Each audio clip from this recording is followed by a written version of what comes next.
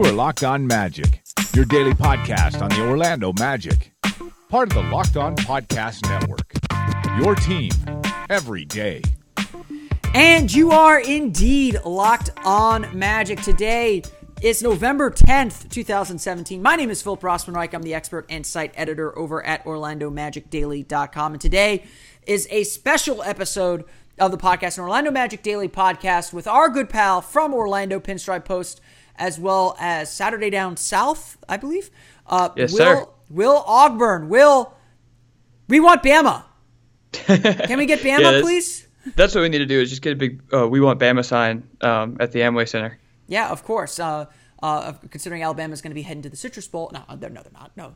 They're going to another Citrus Bowl. They're going to probably either the big game if they don't make the playoff, or I have them in the Orange Bowl right now, but that's neither here nor there. My bowl projections are neither here nor there and probably completely wrong at the moment anyway. But Will, I wanted to have you on. You've been clamoring to come on the show, and I've been wanting to get you on the show, and so finally we're going to do it. And we actually have a good basketball team to talk about. It's been a while since the Magic have been over 500, this deep into the season. I mean, well, I guess everything is they hadn't been over 500 since January of 2016.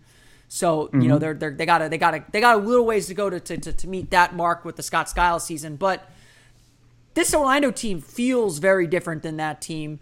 They're 7-4 right now, getting ready for this big West Coast trip. We'll talk about all that coming up on the show. But what's been your general impression of the Orlando Magic through the first 11 games? Well, I think that to use one of your terms, Jonathan Simmons is the guy that stirs the drink, right? Mm-hmm. And so the Magic have a leadership that I think is not only the four most chill NBA players I've ever been around, but four of the chillest people I've been around in Elfrid Payton, Vooch, Fournier, and Aaron Gordon. And I feel like, whenever over the years, their kind of calmness has been used against them. It said like, oh, well, they don't have fire, they don't care or whatever. And I feel like now everyone's kind of falling into the roles that they're naturally in.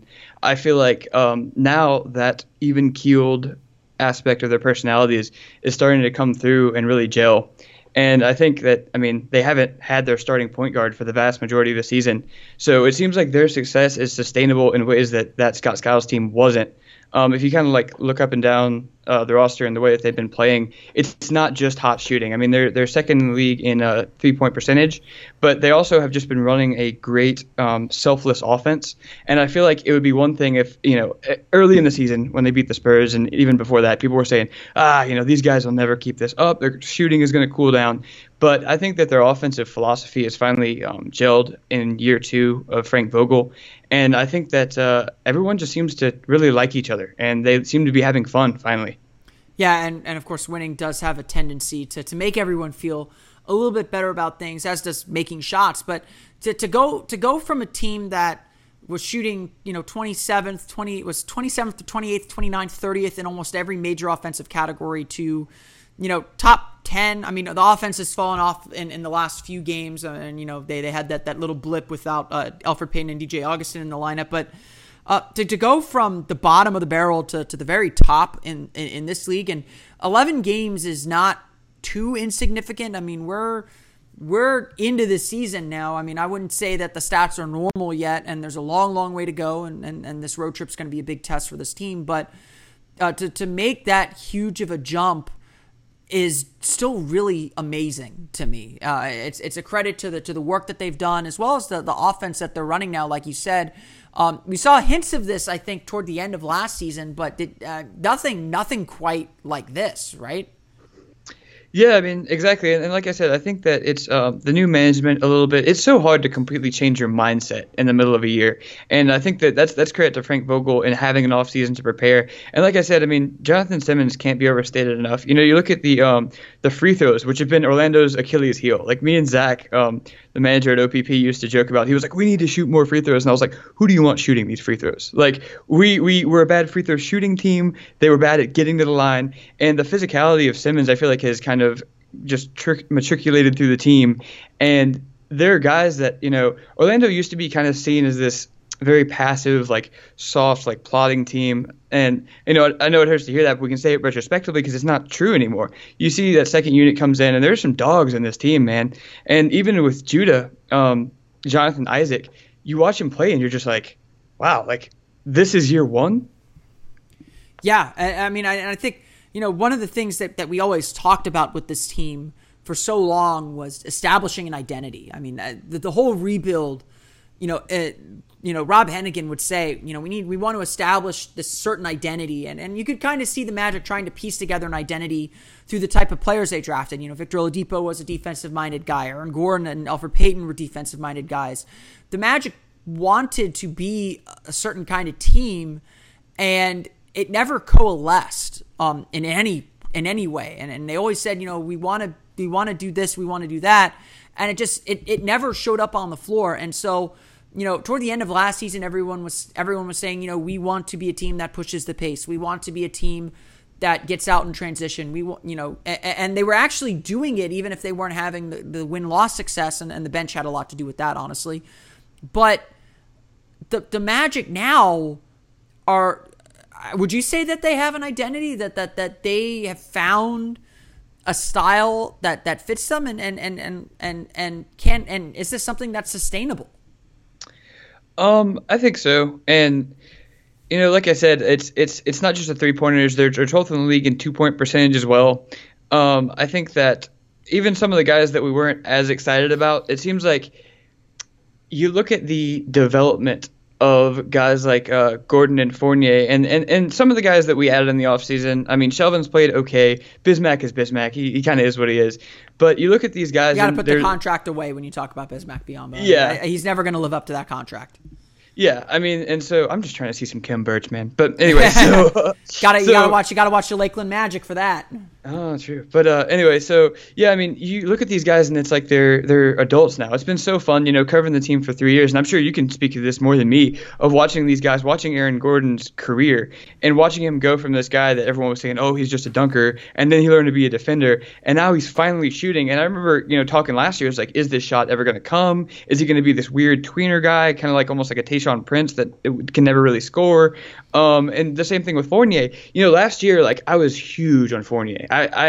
He had such an efficient 2015. I remember doing a piece for OPP. It was him and Avery Bradley were the only players in the league that had scored that amount of points at that efficiency. He was like an analytic dream. And then last year they just put him in a situation where no one could shoot, where the whole defense was just focused on him.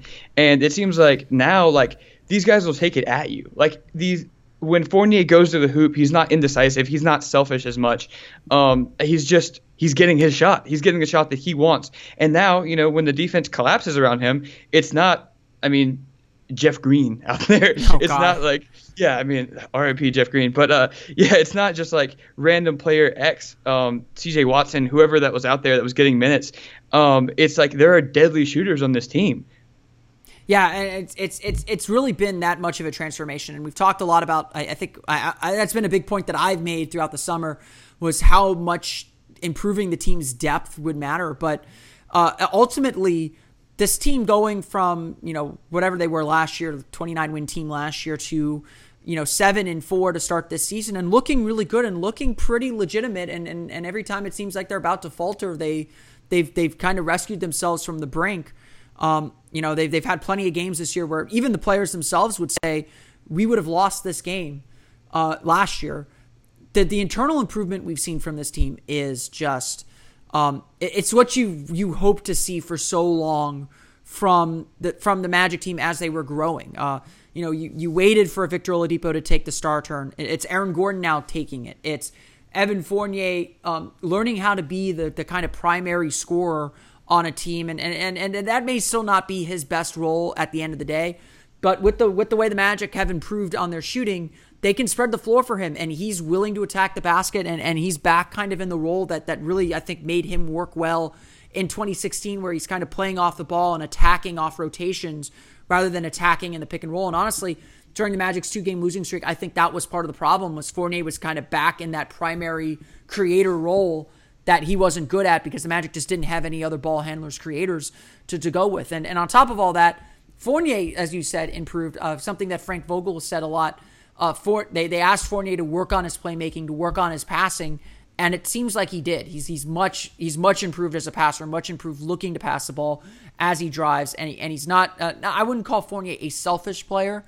but it just wasn't in his skill set to set others up in the way that other primary scorers were. It's something that you have to learn as a young player. And Fournier, not that he's super young, but he's still a young guy. He's taken a step up in his game, and obviously having all that mixed together, Nikola Vucevic hitting threes, Aaron Gordon hitting threes, having all that mixed together has turned into a really good product for the Magic so far this year. One other thing I think you mentioned, and I've hinted at and danced around it too, improving the depth has been huge for this team. You've talked a lot about the effect that Jonathan Simmons has. I wonder if you could expand upon that a little bit more. What do you see? I've heard players talk about it plenty, but what do you see from Jonathan Simmons that specifically makes you say, that's his imprint on this team? I mean, he lets his actions speak louder than his words. I mean, in the 4 home games that I've covered, I think we've only talked to him once, and it was that big game after San Antonio, which he came from San Antonio. But he's that guy that, he's not about the spotlight. He's about making the team better. And I think that, he's a classic Spursy player. The thing that we worried about was him not translating outside of the Popovich system, but he's even better. I mean, I think that, like I said, with him, he brings a mentality. Have you seen that video of him just, yelling at Biz? Yeah. We needed that. We would always talk about it last year that the thing that Biz brought to the team was he was angry. He was like, we're gonna do this, we're gonna do this. And I think that I'm a big studier of motivation and life coaching and stuff like that. And the thing is once it's in your head that you are a certain way, it's almost impossible to break it. And like I said, last year the team, they couldn't get over the hump. They didn't have it within them. There was nothing that Frank Vogel could do. There was nothing that Red Auerbach could have done to get everyone. Team. Everyone last year just seemed just absolutely miserable. People asked Vogel that at media day. How hard was the season on Vogel? I mean, we were around Vogel a lot. It was a trying, difficult season for Frank Vogel as a coach. It was, the worst season of his coaching career. And you could see it on his face. You could see it in the way he was talking to the media. And there was not a lot he could do because the pieces didn't fit together well. And it didn't work, and everyone was miserable for it. And, there was a little bit of light at the end of the season with the way the team played, but they were still 8-16, whatever they were. They weren't good still. Right. And it was just the team just needed a little bit of a spark. And I don't know if Jonathan Simmons is that spark. It certainly kind of seems like he was a huge spark. But obviously he is like you said, kind of quoting me, he's a guy that stirs the drink a little bit, that he'll mix things up. He's not afraid to attack the basket, which the Magic desperately need, especially coming off the bench. And there's no doubt about it. He has played some fantastic basketball early on this season and has put up some solid numbers coming off the bench, proving that he's not just a Spurs player. Yeah, for sure. And I mean, it's interesting. Like I said, that core is so interesting mentally. Those 4 guys are just so calm, and they brought in Skiles to be that guy. They brought in Skiles to really just light a fire under their butts and get them going. And a coach can do that for a certain amount of time, but after a while, it's the Jim Harbaugh effect. They get tired. They tune him out, and we all knew that was going to happen with Scott Skiles.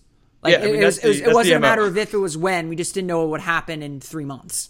Yeah, and so I mean, last year they tried to bring in Serge Ibaka, they tried to bring in Biyombo, but I think the difference is with Serge and Biz, Biz is a leader to some degree, but I remember the way he kind of talks about it is oh, well, in Toronto we did it this way, and it seems like they kind of did it from afar, and they kind of talked about, hey guys, we need to be this way, but honestly, Biz isn't enough of an impact player, I think, to really have to lead by example. Sure. No one is going to be okay, well, Biz is playing hard. Bismack Biyombo was, I think people are harder on him than he deserves, but I also agree that there are definitely moments this year where I'm they need to put Maurice Spates in over Bismack Biyombo right now. And I agree completely with that criticism of Vogel so far this year.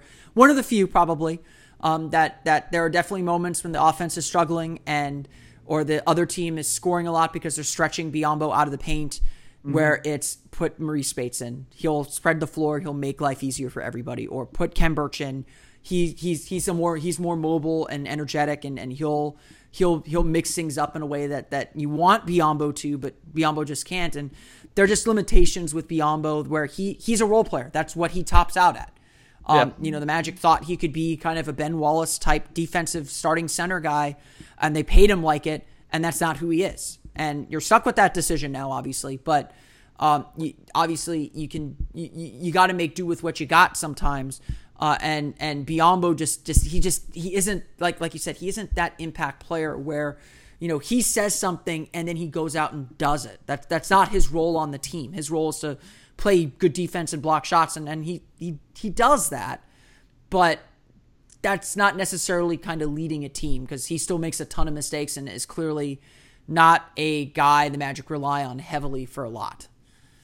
I'll say this too. I think that last year, the Biyombo signing had a profound effect on Nikola Vucevic, and I think that it's something he would never admit to.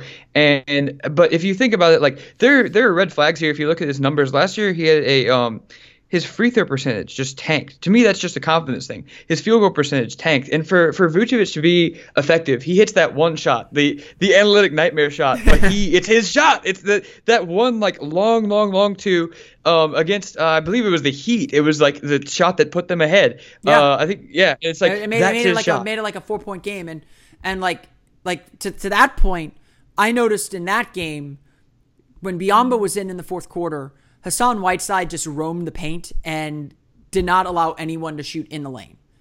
Mm-hmm. And that slowed the Magic's offense to the point where Miami got back into that game and really made it close. The moment Nikola Vucevic came in, Hassan Whiteside could not leave Vucevic. And this was before Vucevic started really shooting threes this season.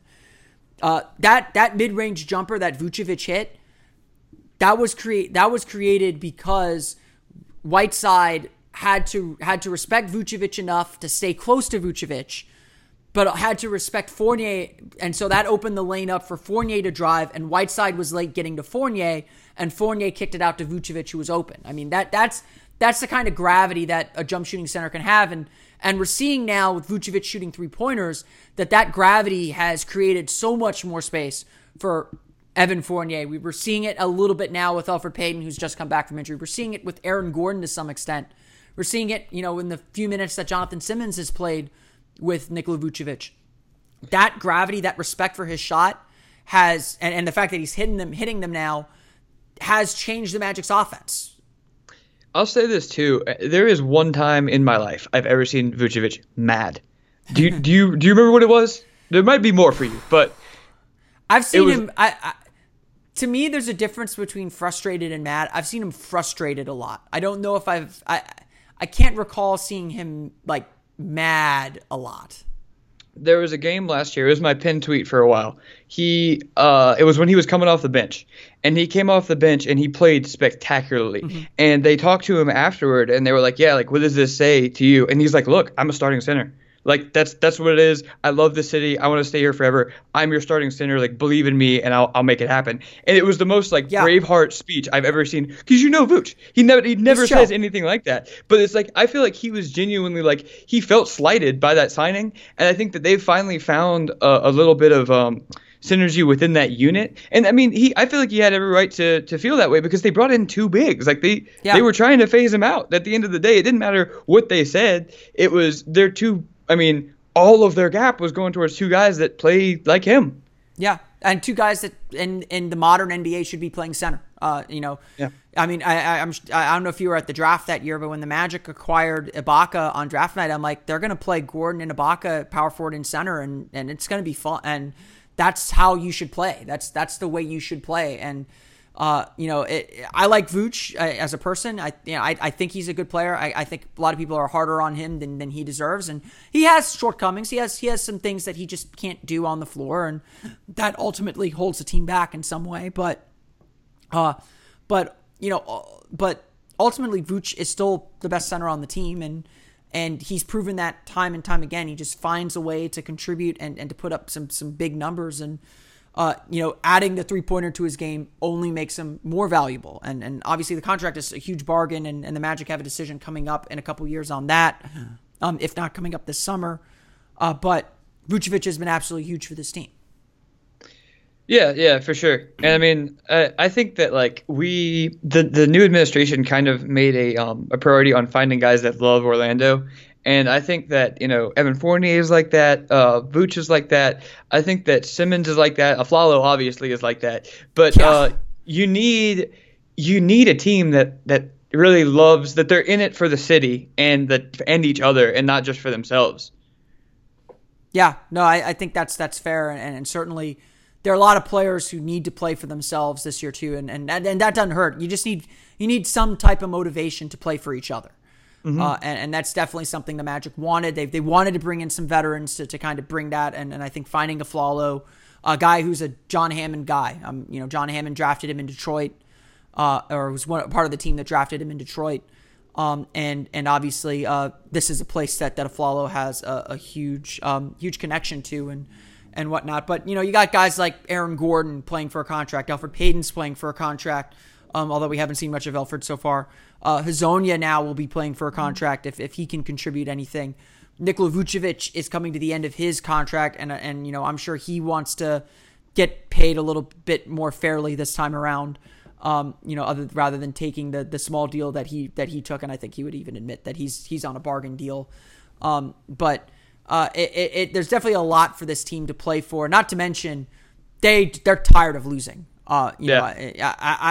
I think what's really going to be interesting, and I think what I want to ask you now is what effect will success have on this team? Can they keep it going? Because we saw them go 19-13 2 seasons ago, and the bottom dropped out on them. Why is this year different? Why does it feel? I mean, I have my theories too, but why does it feel like? And it's not just the fact that Frank Vogel wants to coach this team, but why does it feel like this time it's real for the Magic, whereas maybe 2 years ago it didn't feel that way, or it quickly became that it wasn't that way? Well, yeah, I mean, obviously 2 years ago was my first year covering the team, and I remember talking to you and being like, oh my gosh, this is incredible. We're going to the playoffs. Like, this team can't be beat right now. Scott Skiles was the coach of the month for December. I remember those days. And you just kind of kept telling me, like, no, like, let's wait and see. People are kind of, this doesn't really make any sense. The schedule was a little bit soft.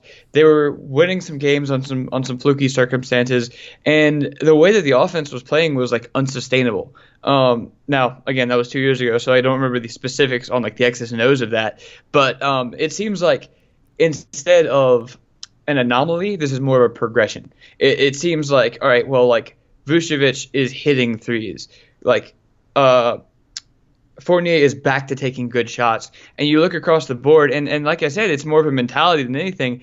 They're sharing the ball, and they had players on that team like Vic and Tobias that were ISO players that didn't do that, and so those ISO shots happened to go in, and that's super duper cool. But there weren't good enough players to justify playing that way. Very few people are in today's NBA. So I feel like now, like everyone is playing to their best skill set. Yeah, no, that's definitely an interesting point. To play devil's advocate here, you said the Magic were playing back then in a way that seemed unsustainable. They were winning in some fluky ways. Can't you make the same argument about this year's team? I mean, they're shooting second in the league in 3-point percentage. We've seen them come back down to earth a little bit on that. Their defense is rated really highly, but I think we all see a lot of holes in that defense. They're giving up, I think, they're in the bottom 5 in points allowed in the paint. They're in the bottom 5 in defensive rebound rate. This is a team that still has a lot of flaws and a lot of holes in it, and they're able to cover it up. But they've played a Cleveland team that is down a lot of key guys and is still figuring themselves out. They played a San Antonio team that's down Kawhi Leonard and Tony Parker, blew them out of the water. Played New York when they're scorching hot without Kristaps Porzingis. Yes, the Magic have had their own adversity, but is there something unsustainable about what the Magic are doing that could lead them to a little bit of a fall here? They could lead them to a little bit of fall. Well, let me hit on this really quick. So something that I noticed today when I was just playing with these numbers is the Magic are actually the second best team in 3-point percentage allowed. And I think that helps them a lot. And sometimes that's a little bit fluky, but I think that their length in getting out to the perimeter has certainly helped them. And again, the things that we've mentioned ad nauseum here do that. But I think that it will come back down. I think the key piece of all of this is Elfrid Payton, and we all know that. I think that the fact that they played that well, DJ Augustin, is in a way unsustainable. You're absolutely right. I mean, DJ Augustin is not an NBA starting point guard. No one has thought that since, long time ago. Maybe not for a few years. Probably not since he was in Charlotte.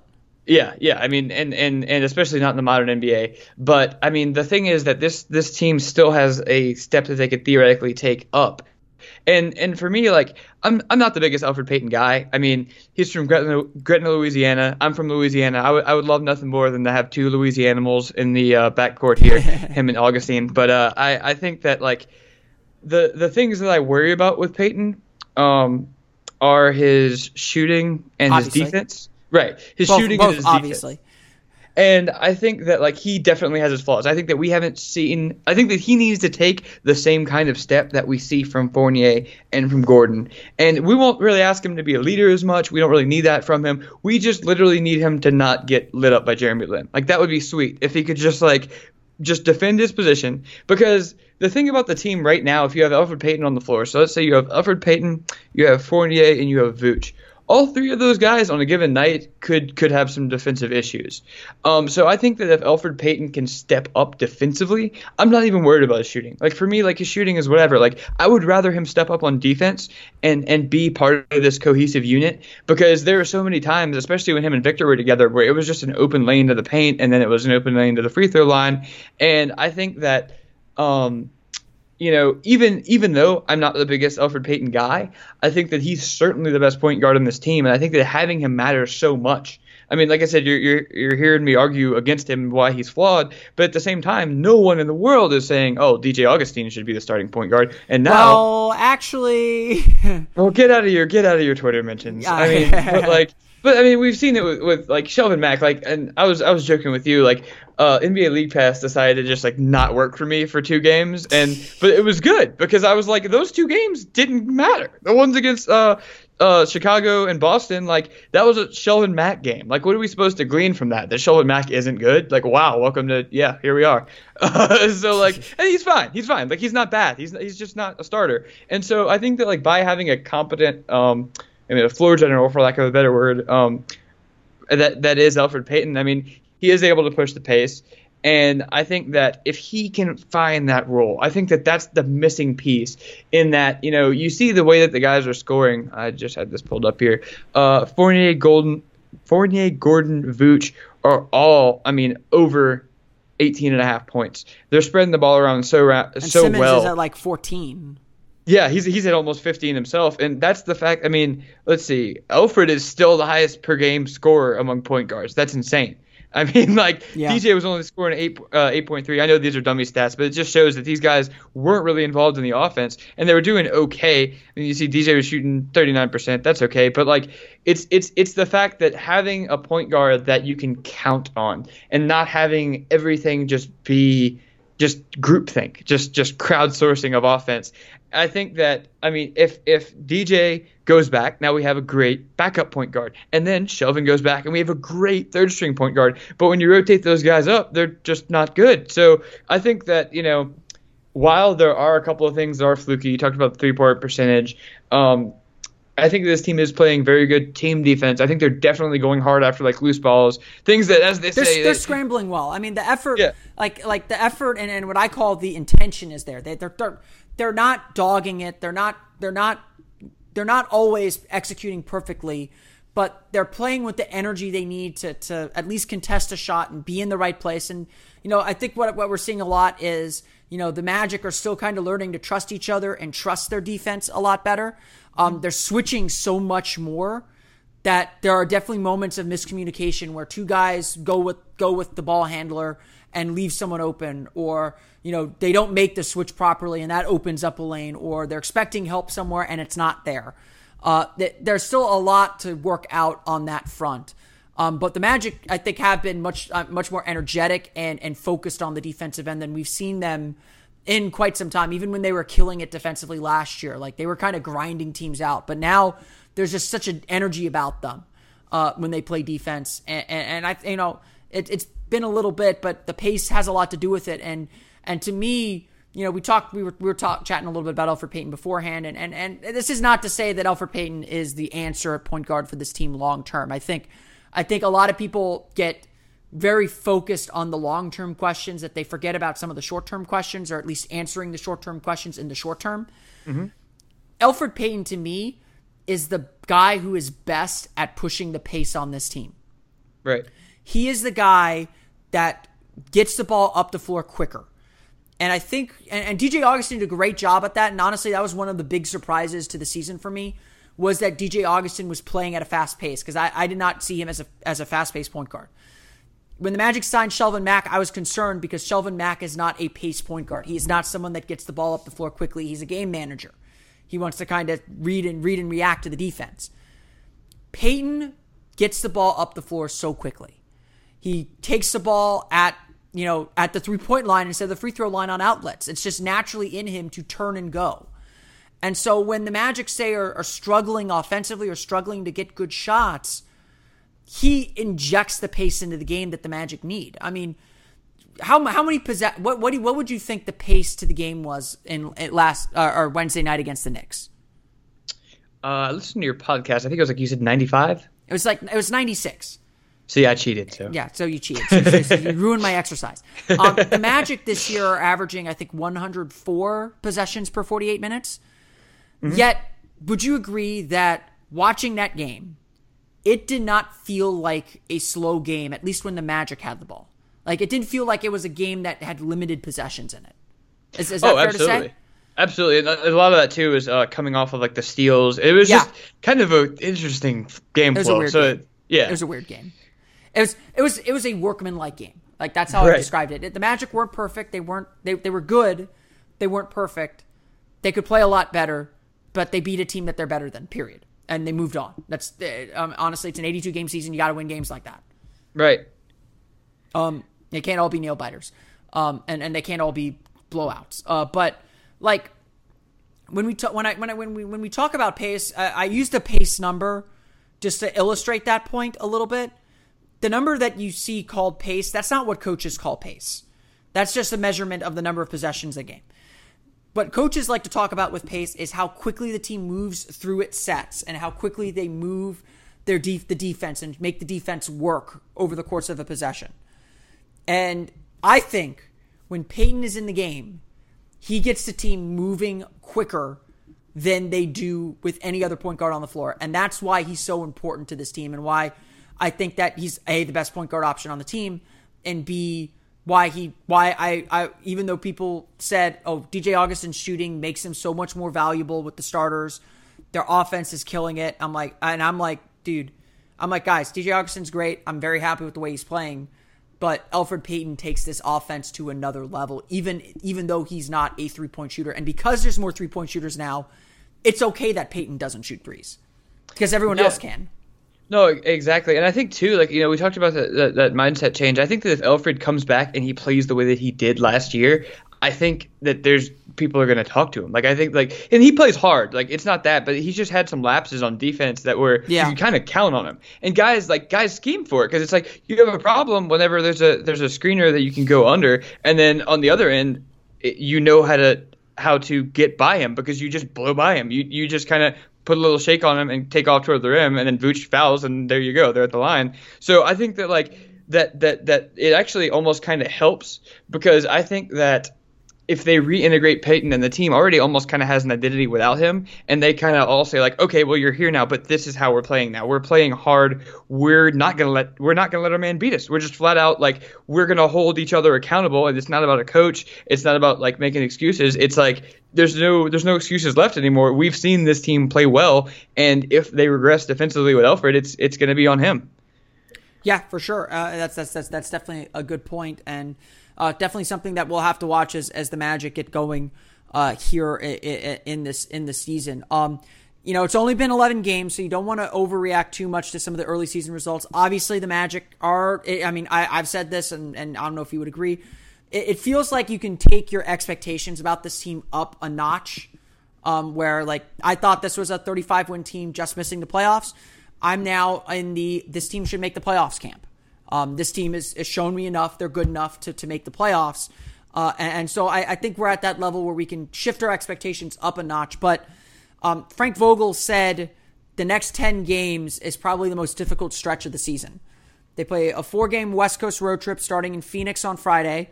They'll play 2 games. They'll play that road trip includes their trip to Golden State. They'll play 2 games at home. I think it's against Utah and Indiana. I don't have my schedule in front of me. It's on my fridge. And then they Utah and Indiana. Yep. Yeah, and then they go out on an East Coast trip, a 4-game road trip on the East Coast, and then they come home to play Oklahoma City and Golden State. So they play the Warriors on December 1st. What are we going to learn about this team by December 2nd?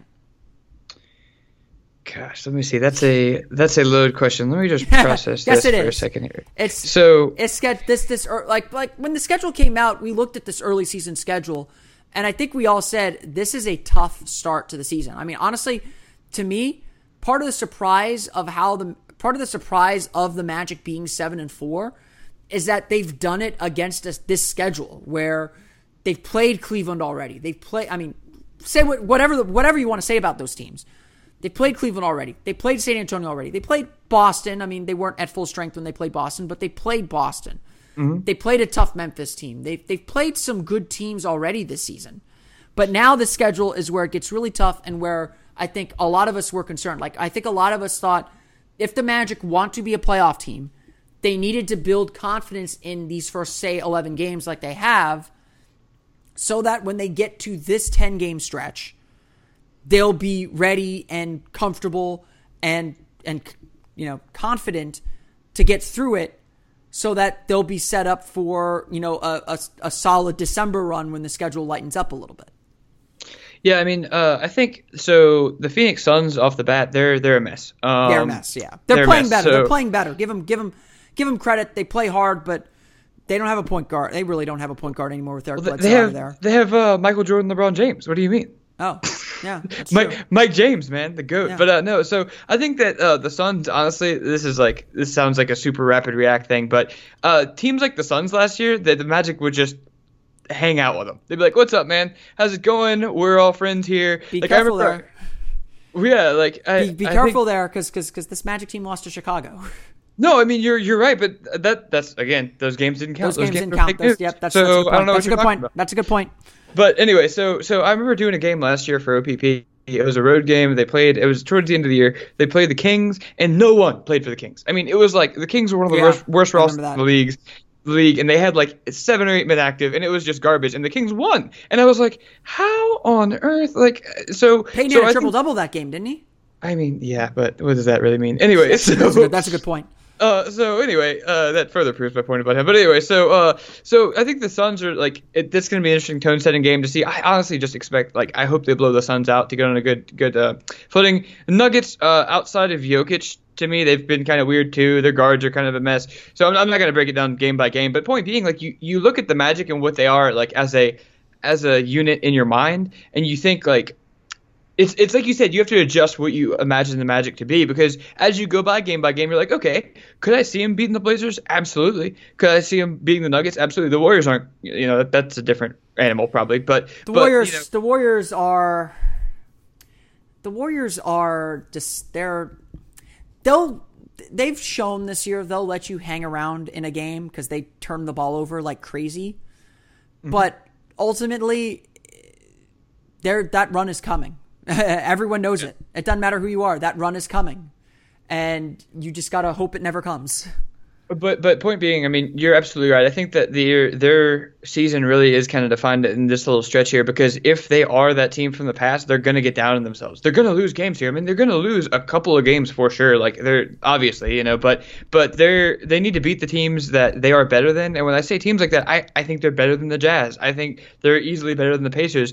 I mean, the Timberwolves are talented, but I think they could give them a game. And so you go through, it's like you need to be competing with these teams. It's wild to think that the Magic and 76ers are now like jockeying for playoff position.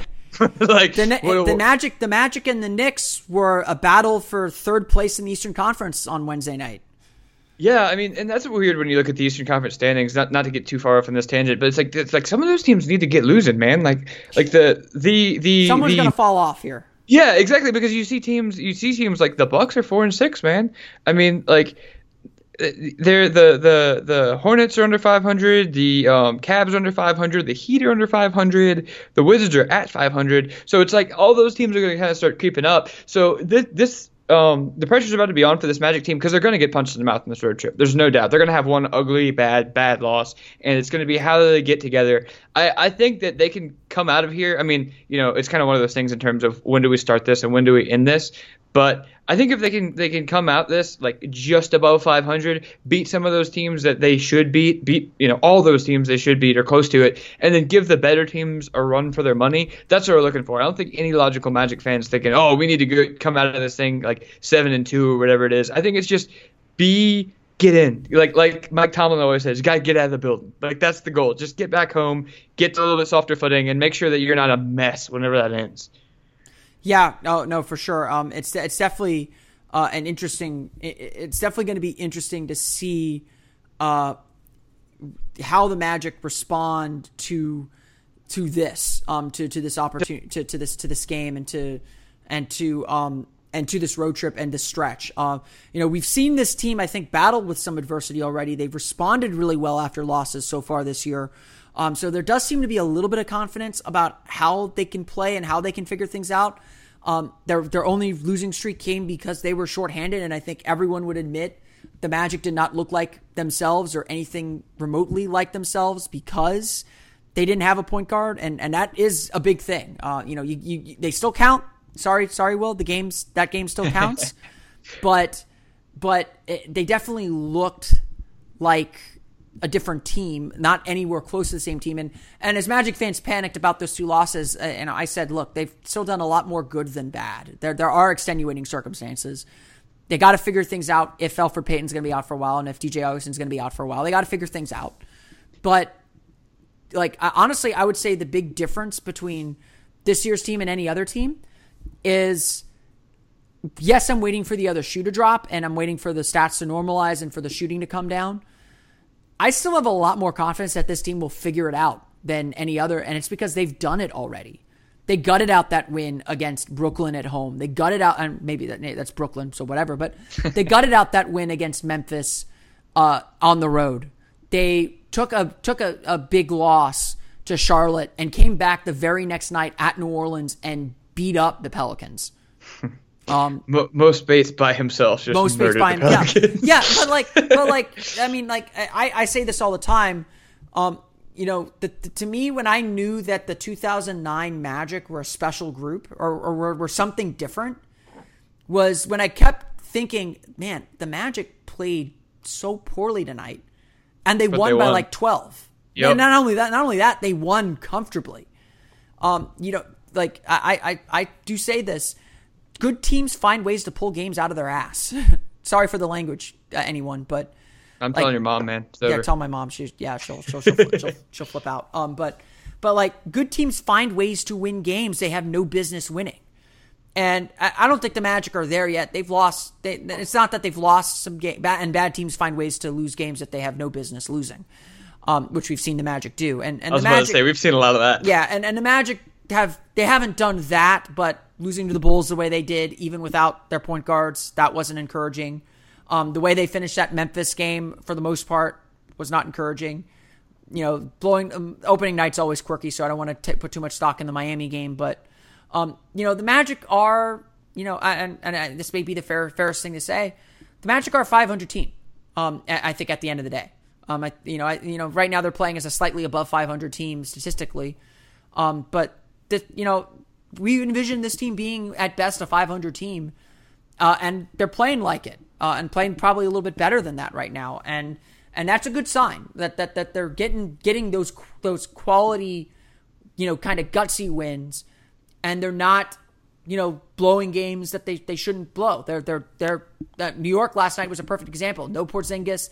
Knicks had the lead in that game for a good chunk of it, and they made big shots in the fourth quarter. They buckled down and got the win. It didn't matter how they got it. They got it. And that's something that to me is what's different about this Magic team, is they're winning games, kind of comfortably in that way. Or not comfortably, but they're finding a different way to win every single night if they have to.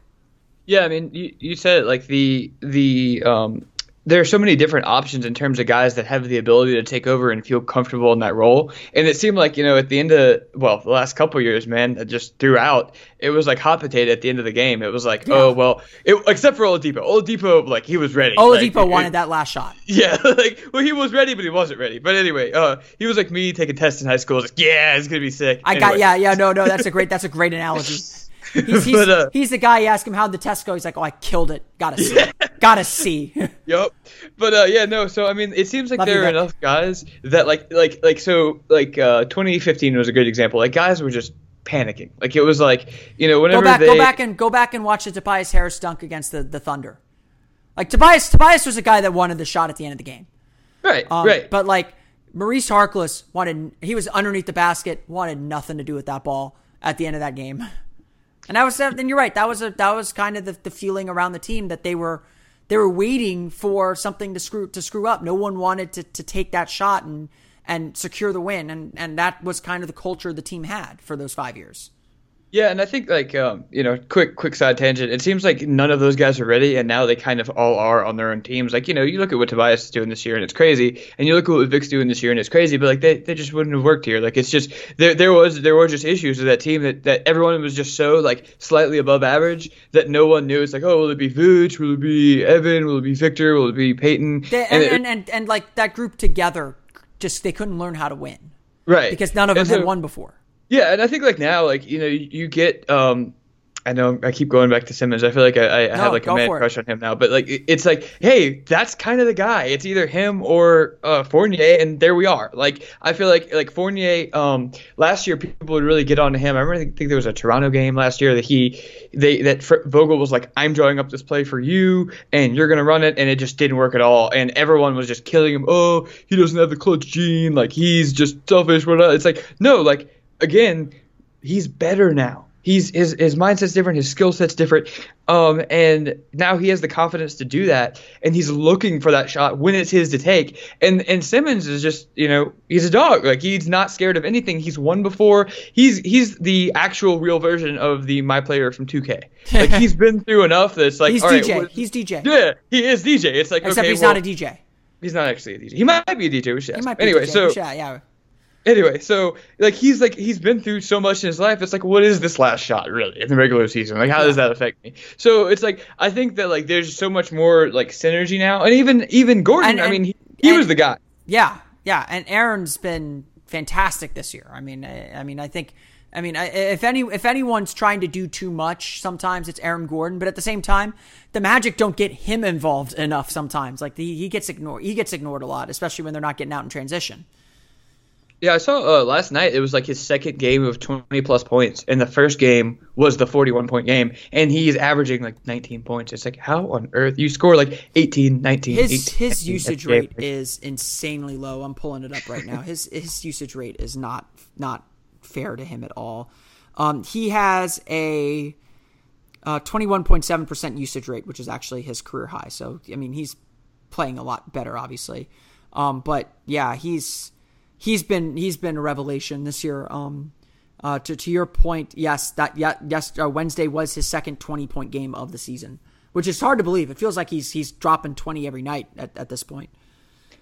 Yeah, it seems like he's gone from a guy that was a little cool, quirky, energy guy almost. It's almost we were I'm not we were waiting for this leap from Aaron Gordon. Yeah, exactly. This is, but it's But it's like almost like last year. So like I've always thought that Aaron Gordon has a little bit of a perception issue and that he kind of like views himself as a star. But like, hey, he's on the way to being a star now, so that's fine. Like I remember last year, like he was the one talking about like, oh, I'm just a forward. Like I don't know if I'm a small forward. I like to have the ball in my hands. Da da da. And we saw that and we all believed in it, and it just didn't work. And I remember again, it's getting punched in the mouth. It's like, okay, well, you tried to do it that way. It didn't work. How are you going to change your mindset and play a way that the team needs you to play? And he's doing it this year. And I mean, if scoring at a high efficiency, low usage rate is it, and maybe give some of that to Evan, that's fine. I think that that is the mentality of this team, and it works. Yeah, no, I think that's a really good point. We're running out of time here, but before I let you go, we mentioned his name once as one of the guys that helped change this team. I'd be remiss if we did not talk about the early returns on Jonathan Isaac. What have been your early impressions of Jonathan Isaac? What do you think about him and what he can bring to this team this year? Judah is just so interesting. I mean, he's like, I had tweeted during the New Orleans game, he is like the creature created in a lab to stop someone who's unstoppable. Like you look at a player like Anthony Davis, and in maybe 2 years, I could stick him on Anthony Davis for a game and just feel good about it. And it's like, he's so long. He's so smart, and I was like okay with him coming in. I mean, Florida State's such a weird, bad team to watch. Like it's just they played that like style. Leonard Hamilton put a lot of handcuffs on him, and like there's definitely a little bit of we've interacted with him. It definitely feels like he's kind of a humble guy. He's not a me first guy. That's not in his DNA. So the passivity question, I think, was both system and personality on offense. On defense, this kid gets it. Like that's hard to do as a 20-year-old. We've talked about this too. It's like the way that Aaron Gordon plays and the way that Judah play, it's like so perfect because you can make them switch. You can get Judah to guard a 4 and you can get AG to guard the 3, and you can really just do whatever you want. You could get either of them to play the 5, really. I mean, obviously, J.I. is going to be everyone wants the Isaac at the 5 lineup, and like I've been like I did a little review on him earlier this week, but I was like, I didn't think we'd see a lot of Gordon Isaac lineups together this year. I thought they'd bring them along slowly. Mm-hmm. Instead, like Isaac has advanced so far that I'm like, yes, let's play, get him some minutes together, and we are starting to see them play a lot together. Yeah, I mean, it is a little bit unreal whenever you hear him talk because, again, he's just like everyone else. He's so chill. It's like you hear him talk and you're like, okay, like this guy's going to be a good player. He's going to be a great defender. He's going to know his role. He's going to be fine with low usage. And then you watch him play and you're like, oh my God, how did he know to be there? He's so young. Like, it's just, I think that the future of the franchise is him and Aaron Gordon. And I feel like, I mean, obviously Gordon kind of bet on himself with waiting to sign his deal. But as long as they can keep those two guys forever, I mean, not forever, but as long as they want to be together, I think that the Magic are fine. Like, and it's the first time, honestly, we can say that with any kind of relative certainty. I know it's very early in J.I.'s career. He could always have something bad happen. He could always get injured. He could always, you never know. But I think that you've seen more from him than, I hate to bring him up, but you've seen more from him than Mario ever. And so, yeah, no, like, I mean, and not to cut you off there, but like at a certain point, I mean, in the Mario Hezonja case, at a certain point, you've got to be able to contribute something on the floor, especially with a team that's trying to win. Right. And Jonathan Isaac's defense is something he contributes nightly. It's right. It's not something where you have to hide him or, he can go hot or cold. His defense is there every night. He is playing defense at an NBA level. And the unfortunate thing about Mario Hezonja is he has not shown he could in games for sure, and probably in practice, which is why he's not playing. He has not shown that he can do anything at an NBA level on a night-to-night basis. And yeah, 5th overall pick. Yeah, you want to play him. You want to make good on that investment, but you got to do something on the floor to earn those minutes too. And unfortunately for Mario, he's never done that. He never had the coach's trust, whether it was Skiles or Vogel. He never had the coach's trust to do that. And that's why he's on the bench. And Isaac has gained the coach's trust to play solid defense. Isaac, to me, still has such a long way to go offensively. He's got to be a little bit pickier with the shots, but he's still got to be aggressive and take the shots when he gets them. And I think Isaac's still figuring that part out, but he does so many good things on the defensive end that you trust him with those bench minutes. You trust him to throw him out there in a lineup with Aaron Gordon. I mean, we've seen it a few times. I actually just pulled this up. This will be our stat of the day, I guess. According to NBA Wowie, Aaron Gordon and Jonathan Isaac have played 43 minutes together on the floor, giving up 94.4 points per possession. Team is scoring 113.8 points per possession with those two on the floor together. It's having the effect that they want in these limited minutes. And I didn't think we'd see it this soon. I thought that Magic would want to bring it along slowly and be a little cautious with it. But there's no reason not to play these two together in some lineups when you need that switching and you need that length. And come Monday night against Golden State, I don't think the Warriors have done their death lineup very much this year. But if Draymond Green slides over to center, I think we'll see Gordon and Isaac playing the two post positions. Yeah, and well, first off, you're sleeping on the Mario Biz pick and roll. I feel like that's definitely the lob bros. That's right there. That's his NBA skill. So we got to have more of that. No, absolutely, we don't. We don't. But anyways. No. We need more lob bros. The lob bros will live on. Corey Hudson and I will die on that hill. We need the lob bros. Only the lob bros can save us.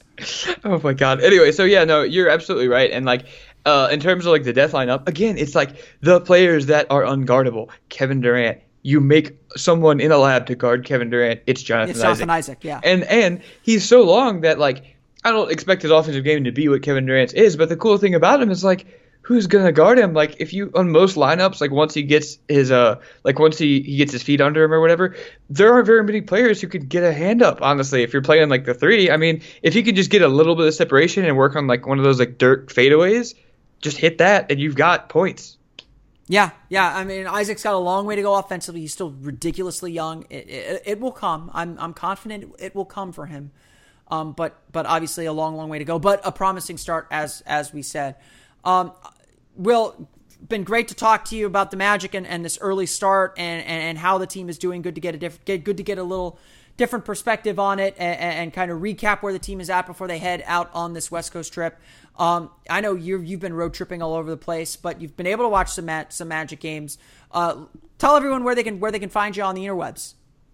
Oh yeah, I mean Orlando Pinstripe Post. I've been a little bit bad at that. I'm usually I'm the reporter at the game, so whenever there's a home game, I'm usually the one that does the game story. I'll do features and stuff as well. And then, like you said, I'm the multimedia editor at Saturday Down South. So if you guys like college football and the SEC, check us out. And anything that you see, basically, that's not like that's not an article at SDS is me. And that's why I'm out here exploring God's country, Paul. So Pow. Yeah. I started to say, whenever you brought me in, I started to say, a long-time listener, first-time caller. You should have done it. Missed opportunity. We're gonna have to start over. And hopefully my mic works this time, or my headphones work this time. They worked this last half hour. But definitely check out Will online, both Orlando Pinstripe Post as well as Saturday Down South, a really fun website covering the SEC. As always, and where can they find you on Twitter during games?